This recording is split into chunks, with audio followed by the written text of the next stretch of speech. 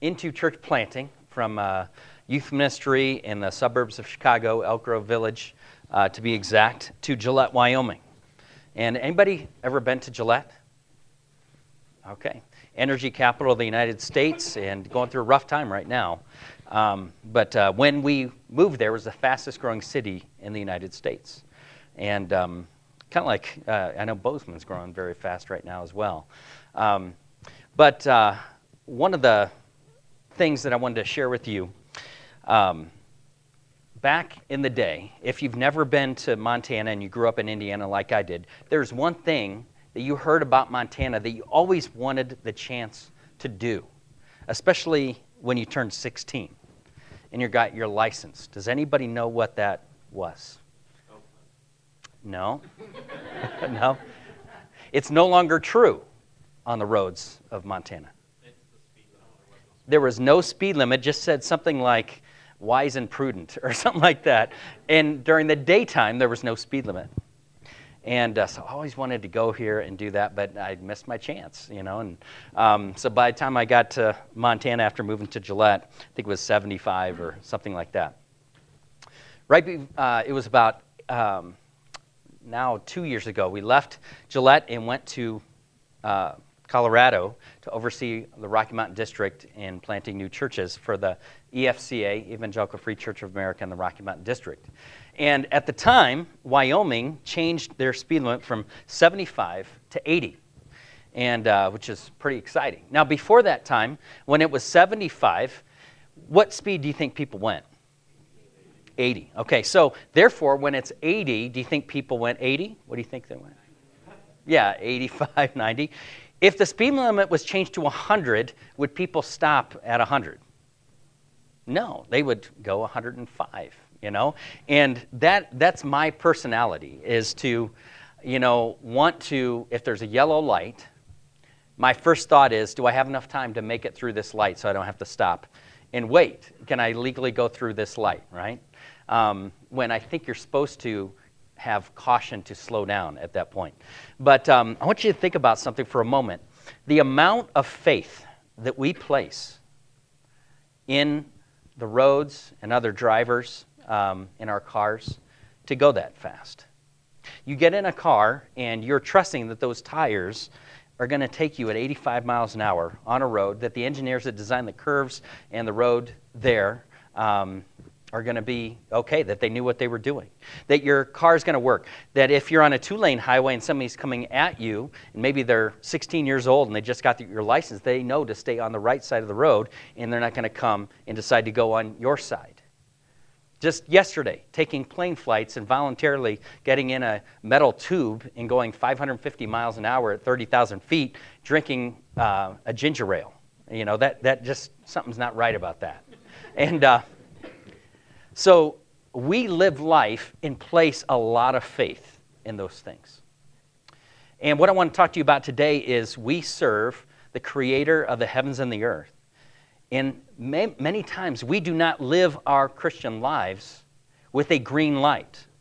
Jesus said, go and make disciples of all nations, baptizing them in the name of the Father, the Son, and the Holy Spirit.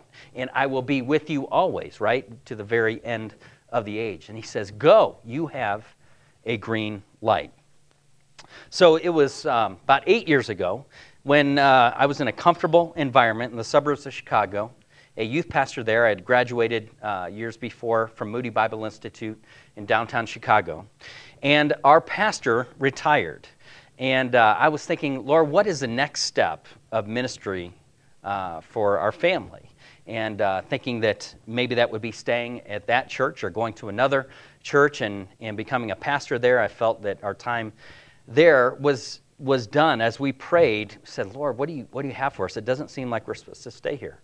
So in our high school class, Sunday school class, we were going through a book about American Idols, it was called. And it was about idolatry in the United States, comparing it to Israel and things that they went through, and what would be those things today. And at the end of one of those chapters, they asked us to write down something that you would say to the Lord, Lord, I would be willing to do anything, but I don't know that I could do this. Write it down, offer that as sacrifice to the Lord, say, Lord, I don't want to hold this back from you. The only thing that came to my mind at that time was church planting. So I wrote that down, and that week my dad called me, and he said, I was seeing this TV show, this news show, and I think I know the place that you're supposed to be. And I said, what's that? He said, Gillette, Wyoming. And I'd never heard of Gillette. The only thing I knew about Wyoming was its capital from history class, and that Yellowstone was somewhere there. And I said, this place, Gillette, they say that it's the fastest growing city in the United States. There's people moving from all over the country there for jobs. And it said they need construction workers, they need doctors, they need teachers, they need pastors in churches, it said. It's a rough place and has a reputation, as we studied it out, of highest divorce rate in the state of Wyoming, and Wyoming is very high. A lot of wealth because of the energy industry, but somebody that's 18 years old making six figures right out of high school leads to a lot of problems. A lot of alcohol abuse, a lot of drug abuse, and a kind of a Wild West town, but with everybody coming into it. And he said, man, if I were you, I'd want to go on an adventure and really go someplace like that where you can make an impact. So I had just prayed that prayer, offered it to the Lord, and we just said, Lord, if you want us to do this, you give us a green light, and we'll take one step of faith at a time in going to Gillette. If you don't want us to do that, you put up a red light, but we're going to assume that you have given us the go-ahead to just explore. And so began to do that and just continue to pray that prayer. And God began to show us that he was calling us to go there. One of the very first things that happened was my uncle, who was a professional fisherman at the time, won a fishing tournament on Lake Erie. And it was called the Walmart Chevy Open. He won $200,000. He was on ESPN and everything. Stack of mail when he got home, the very top letter was from us asking for prayer about the possibility of planting a church in Gillette, Wyoming, and the need there. So he read that, decided to tithe from that toward our ministry going to Gillette. I started to hear about Gillette all the time. We took a step of faith, put our house on the market. I would fly out to Denver on Wednesday nights after youth group, drive up from Denver to Gillette and Rapid City, meet with people and things. And when we did that, God just began to put people across our path. We put our house on the market. We had to sell our oven, so I drove to Indianapolis one morning, bought one on eBay. The guy I met with in the 1970s, his parents lived in Gillette, Wyoming, which was very small at the time. My parents went on a cruise in Greece, biblical studies cruise in the Thessalonica and Corinth and those places. The guy that taught that cruise in the 80s was a pastor in Gillette, Wyoming. There were about 10 things, boom, boom, boom, that happened like that, where we knew that, Lord, we would be disobedient to you if we did not step out in faith. But we could have stayed in the area we were in with a church that was stable, had people that knew us, trusted us. We had a salary that was there. We had a house, had 4 kids. But we said, Lord, what did I just write down? Am I willing to trust you that you have given us a green light? So we took our family of 6 and in the winter of 2008 moved to Gillette, Wyoming. So one of the things that the principles in discovering God's will in your life is this. We need to believe that he is stronger than our enemies, and he's stronger than the unknown. In Numbers 13, starting in 21 to 33, the Israelites are being called to step out in faith. They've got a green light from the Lord to spy out the land. And here's what it says in verse 1. The Lord spoke to Moses, saying, send men to spy out the land of Canaan, which I am giving to the people of Israel. From each tribe of their fathers you shall send a man, every one a chief among them. So Moses sent them from the wilderness of Paran, according to the command of the Lord. All of them were heads of the people of Israel. So you have all these leaders.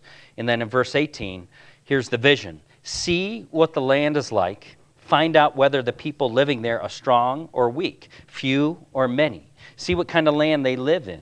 Is it good or bad? Do their towns have walls, or are they unprotected like open camps? Is the soil fertile or poor? Are there many trees? Do your best to bring back samples of the crops that you have. It happened to be the season for harvesting in the first ripe grapes. So the Lord spies out the land first, before them. And he says, I want now you to go. And one thing we see is the Lord is already prepping and doing the work ahead of time. He knows that there are pagans in that land. He knows that it is difficult, that it's scary for them. But he's saying that don't worry, that I am going before you, and you serve the living God. So we know the story that there were those that went to spy on Canaan. How many were bad? How many were good? Anybody remember the song? 10 were bad and 2 were good. I'm going to read their names. Joshua, Caleb, Shemua, Shaphat, Egal, Palti, Gadil, Gadi, Amiel, Sether, Nabi, Gul. How many of you know a Caleb? How many of you are named Caleb? Anybody? Joshua. My son's name is Joshua. Is anybody that you know named any of these other 10 names? No. Do you? Okay, I wondered. I think that's Gruel. Right. Isn't it interesting? We don't name our children after those that shrink back in fear. And when they're given a green light, say, no, I don't know that my God is greater than those false gods or than those giants over there. I don't know we can do that. We even make up songs about it. 10 were bad and 2 were good. Caleb and Joshua saw the abundant blessing and provision of the Lord. They didn't see the giants that were over there. Caleb, it says he quieted the people and stood before Moses. He says, let's go at once and take the land. We will certainly conquer it. But here's what the others said. They said, the people living there are powerful. Their towns are large, fortified. We saw giants there, the descendants of Anak, the Amalekites living in the Negev, and the Hittites, Jebusites, and Amorites living in the hill country. The Canaanites living along the coast of the Mediterranean Sea and along the Jordan Valley. But the other men who had explored the land with him disagreed. We can't go up against them. They are stronger than we are. So they spread this bad report about the land among the Israelites. The land we have traveled and explored, it's going to devour them and their children. The people are huge.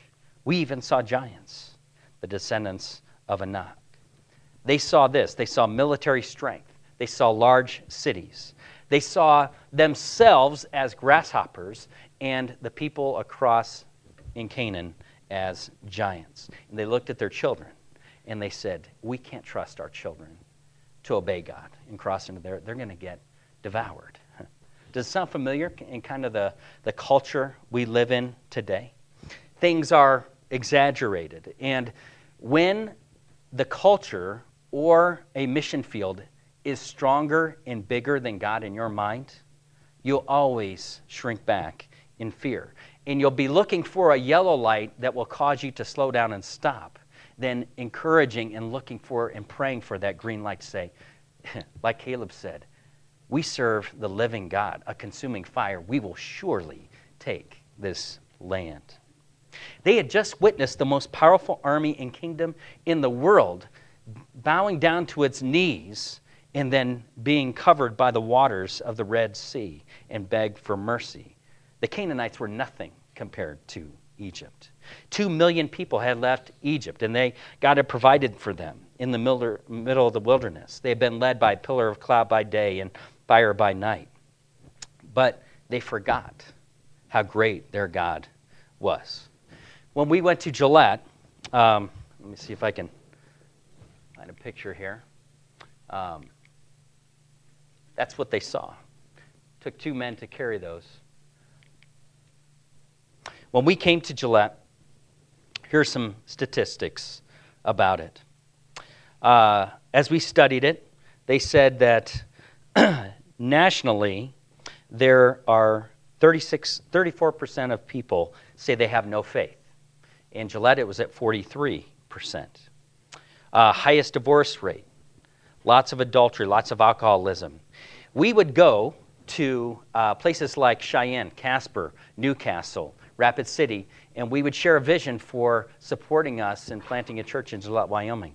And they would put their arm around us, pray for us, and it was almost like we were being sent out to evangelize ISIS. That was their mind. They were like, wow, you're going to Gillette. That has a reputation. I'm glad somebody's going there. I wouldn't want to go there, but I'm glad you're going to go there, and we'll support you, we'll pray for you. And they were supportive, but they're in their mind, wow, there's giants over there. There are rough people over there. You drive there, and on the bumper sticker and on the back window, it tells you exactly what they think about God and about life. It's a pagan place. Difficult. But who's greater? God or the unknown? Or those that are lost and maybe opposition that we might face? Whose God is stronger? Someone once said that fear is the sand in the machinery of our lives. It just grinds it to a halt and destroys that boldness of stepping out in faith. So we made the decision to step out in faith and to come to Wyoming. And leaving Rapid City and the Black Hills, if you've never been out here, and there's one last tree at Keyhole Park, and then it's almost like you're driving on top of the surface of the moon. That's what it looks like. I mean, it just looks weird. And people that you don't know leaving family behind, but we knew that God was calling us to make this decision. What about you? In your lives, you've come from different states, different backgrounds. You're here to learn about God, to discover His will for your life. It starts with that. Who's greater, God or the fear of the unknown, or enemies that could be out there? What kind of green light is He calling you to walk through? Number 2 is we need to take a step of faith in God's word and in His character, oftentimes before we see His power at work in our lives. It says in Joshua 3 that the Jordan River was at flood stage. That means it didn't look like this. This is what it looked like when we visited there, actually right before we went to Gillette. Looked like this, but that's not what it was like. At flood stage in the spring, it can be a half a mile wide, 40 feet deep. In 250 miles, it descends 10,000 feet. It's called the descender. That's what the words mean. So you have family and kids and people coming down this steep embankment into this raging river.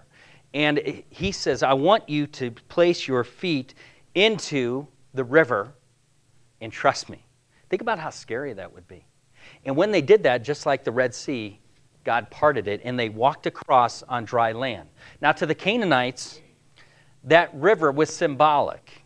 It was symbolic of Baal's power. He's the fertility god.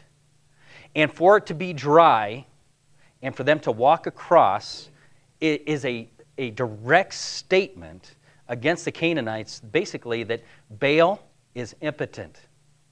You think that he's great, he's not.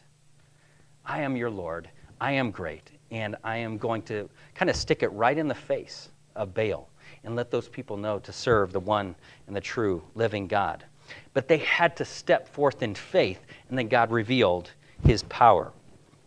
And He often does that with us.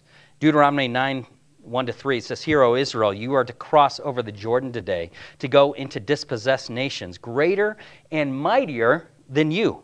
Cities great and fortified up to heaven, a people grand and tall. The sons of Anakim, whom you know, and of whom you have heard it said, who can stand before the sons of Anak? You know, therefore, that he who goes over before you as a consuming fire is the Lord your God. He will destroy them and subdue them before you. So you shall drive them out and make them perish quickly, as the Lord God has promised you. We had to make a decision in coming to Gillette to announce to our church that we were going to be leaving, to place our house on the market in an economy where in Chicago, right before that, the economy just dropped in the housing market. Took trips out here without knowing anybody and following up on leads and just meeting people. Sent out letters and to take those steps of faith in trusting that God was going to provide. From May to November, we didn't have a single person look at our house. We had it on the market. No one even looked, let alone give an offer. Right about that time when I was starting to doubt that green light, got a call from my uncle, and he said, hey, I never told you what happened after I won that tournament. I was traveling, or I got a call from a friend of mine who's a Chevy dealer, and he was traveling across the United States, and they sponsored him. And he said, he called me and congratulated me, and he said, yeah, I'm traveling across the United States. I'm at this town called Gillette at this dealership. And so my uncle gets this letter the very first time he ever hears of Gillette, Wyoming. That very week, he gets a call from that Chevy dealer, and of all of the dealerships across the United States, Gillette, Wyoming, he's right there. And that was just a confirmation to us that, Lord, we need to step out in faith. Your timing is going to be perfect. It was right after that our neighbor behind us, her son, wanted to live nearby and bought the house and moved to Gillette. Moved to Gillette from there. And God had been preparing other people in their walks of life, in their timing, where they were moving back, and to be a part of this new church plant called Living Rock. And that's the third thing, that God works in His timing, so we learn to trust Him and not ourselves, and to give us an opportunity to be witnesses of His faithfulness to other people.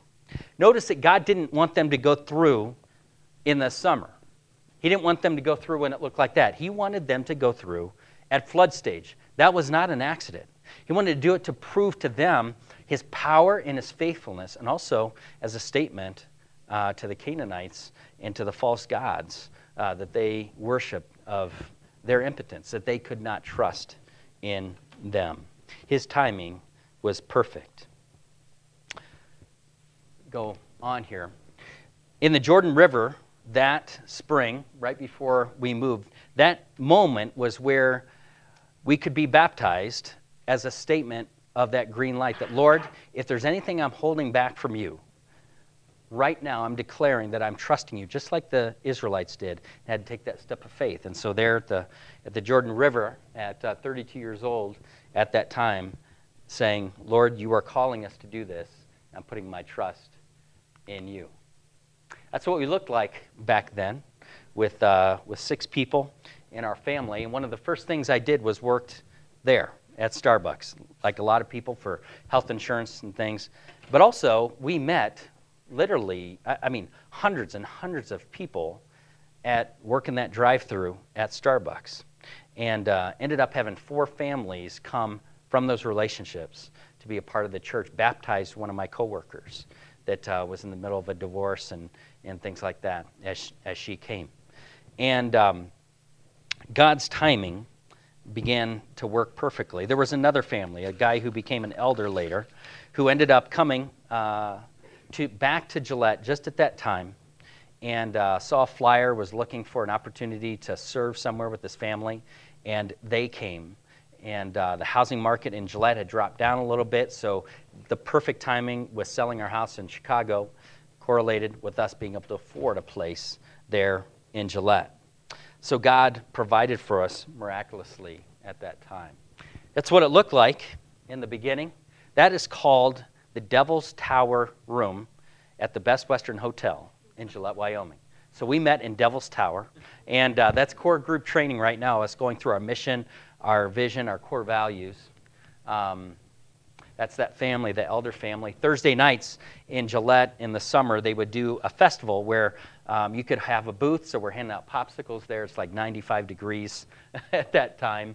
And Living Rock Church, Life on the Rock. And just going out to the community. And unlike the Canaanites, where we're conquering them militarily, it was bringing the gospel of Jesus Christ to people. This is 2 years after we moved. And in the Evangelical Free Church, in order to transition from church plant to church status, there are some things that need to happen. You need to develop elders. They need to be able to pay you as a pastor. You have to have your first partners or members and have them commissioned, and then to begin giving to the district. And this happened 2 years after we moved there. And some of those people came from Starbucks. Some had moved, and it was God's timing, orchestrating their job changes and things like that, that he was calling them in the background in his timing even before we knew. I want to share something that the Lord did. So, my wife was an urban ministries major at Moody Bible Institute, Chicago. We lived right next to, Moody is right next to a place called Cabrini Green. Has anybody ever heard of Cabrini Green?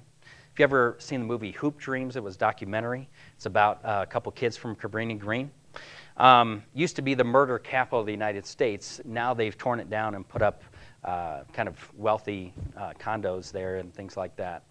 But at the time, she would work there, and she is the only believer in her family, really has a heart for people that are coming from difficult circumstances and things. Well, we moved to Gillette, Wyoming, where it's not exactly very ethnically diverse like it is in Chicago and Cabrini Green, but still a lot of hurting people. So we were praying, Lord, one of our core values is engaging evangelism. That means that we're not going to wait for the culture to decide they want to come to church and hear about God.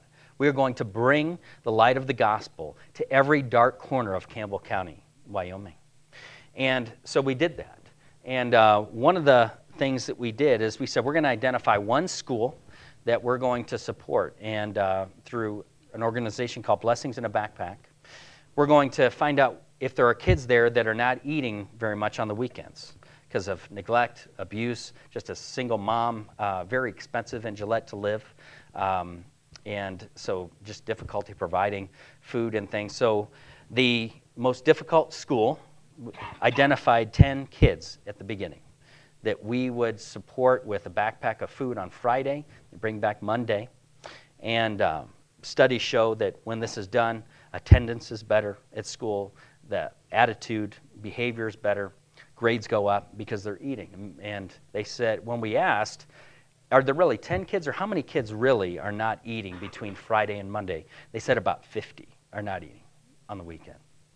So we said, just like with the green light, Lord, you called us to this school. We're going to support 50 kids. That's $800 to a $4,000 investment with about 50 people in the church. So that's a step of faith. But right after that, teachers started to have Blue Jean Days on Friday and raise money. Organizations, big, huge coal companies, and organizations started to send money. And one of the things we would do is when we would pack these backpacks, we'd invite them to come, and we'd pray over each student. We'd invite the staff and the teacher. We'd pray over them and over the principal, and then deliver it to them. And people that deliver would pray for this school as they're walking up and delivering this food. And then in January, this started in the fall. In January, 5 more schools said, we want to do this. So it went from 10 in the beginning, now it's up to over 200. And by this time, more and more people are wanting to get involved, and we're having people show up at church, school counselors and things like that. And we're getting permission and able to put in things in the backpacks with invitations to our Easter outreach for kids and VBS and those type things. Well, by the time we left in 2008, this had grown to every elementary school in Campbell County. And as our church grew, God just kept providing. And 850 kids every week in over 14 schools in Campbell County would receive this food.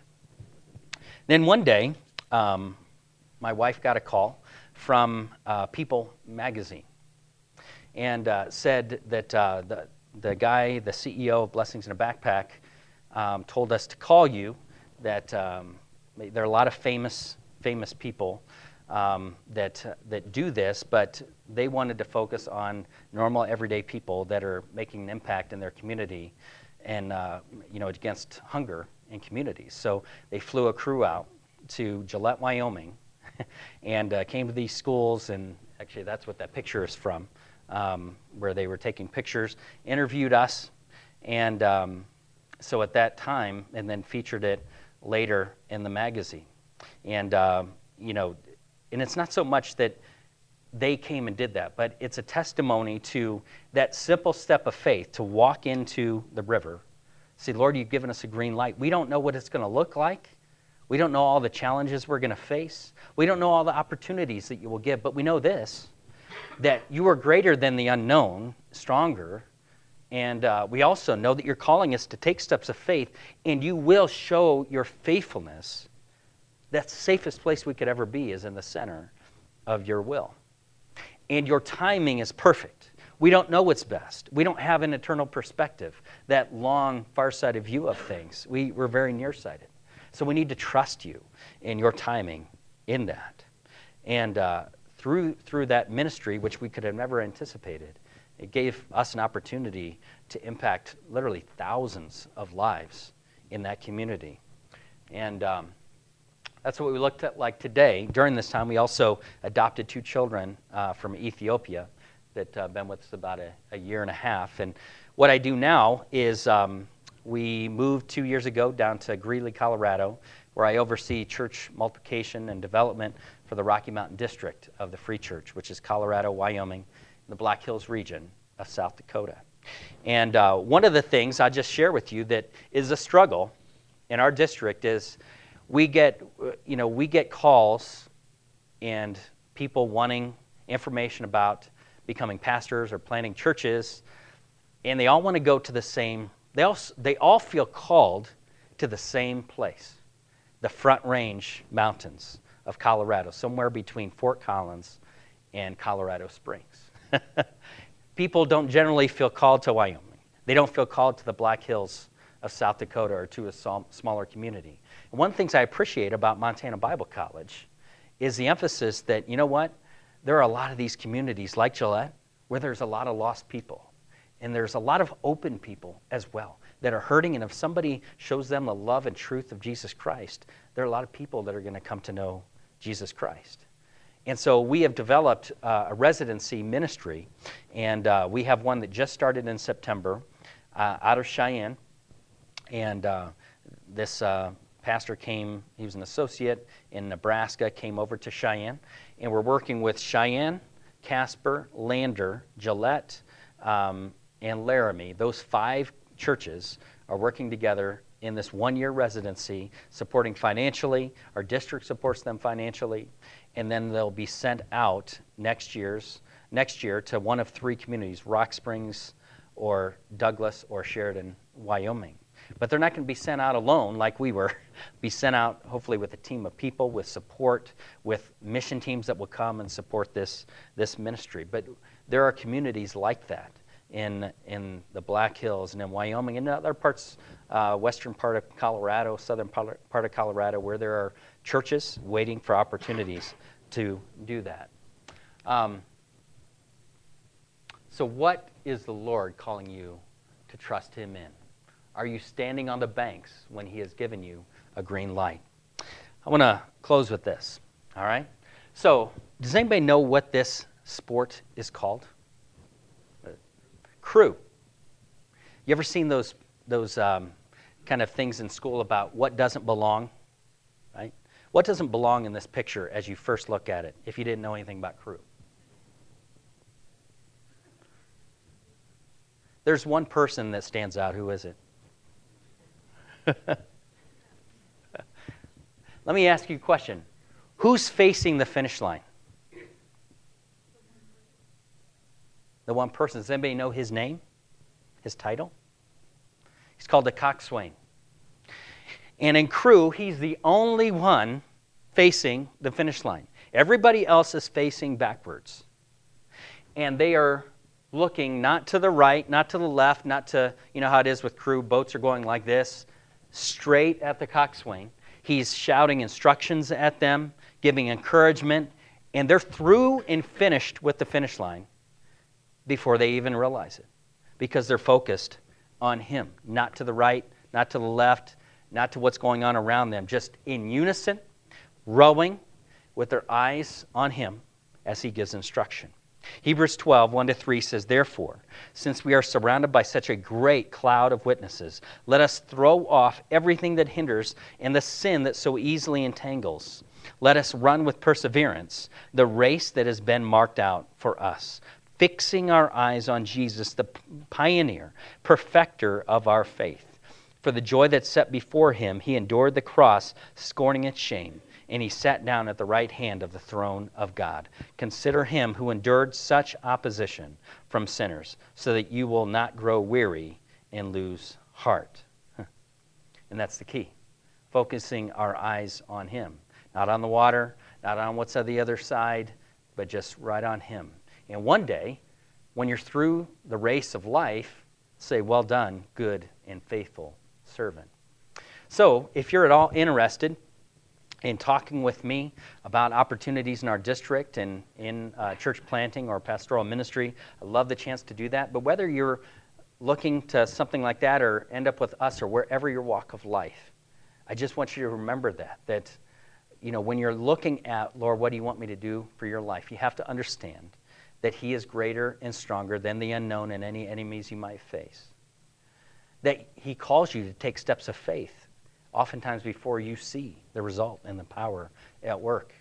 And then his timing is perfect because it's going to cause you to have to trust him to see greater works that he'll do, and that'll give you an opportunity to be a witness and to testify to his faithfulness in your life. And you've been given a green light. Don't slow down and wait for it to turn red. Walk through those doors and be faithful to the Lord in that. I go ahead and close this in prayer? Okay. Father in heaven, thank you so much for each person here. We know they're not here by accident. You have called them here for a purpose, for your good, Lord, and for your kingdom. Thank you for your willingness to work through us as weak vessels, Lord. You could do this all yourself without using us, but you choose to, Lord, so we can see your hand at work in our life and experience the joy of that. Father, we pray that there would be so many communities, so many people's lives that would be eternally changed through the lives of faithful people through the power of your Holy Spirit in this room. And Father, we pray this in Jesus' name.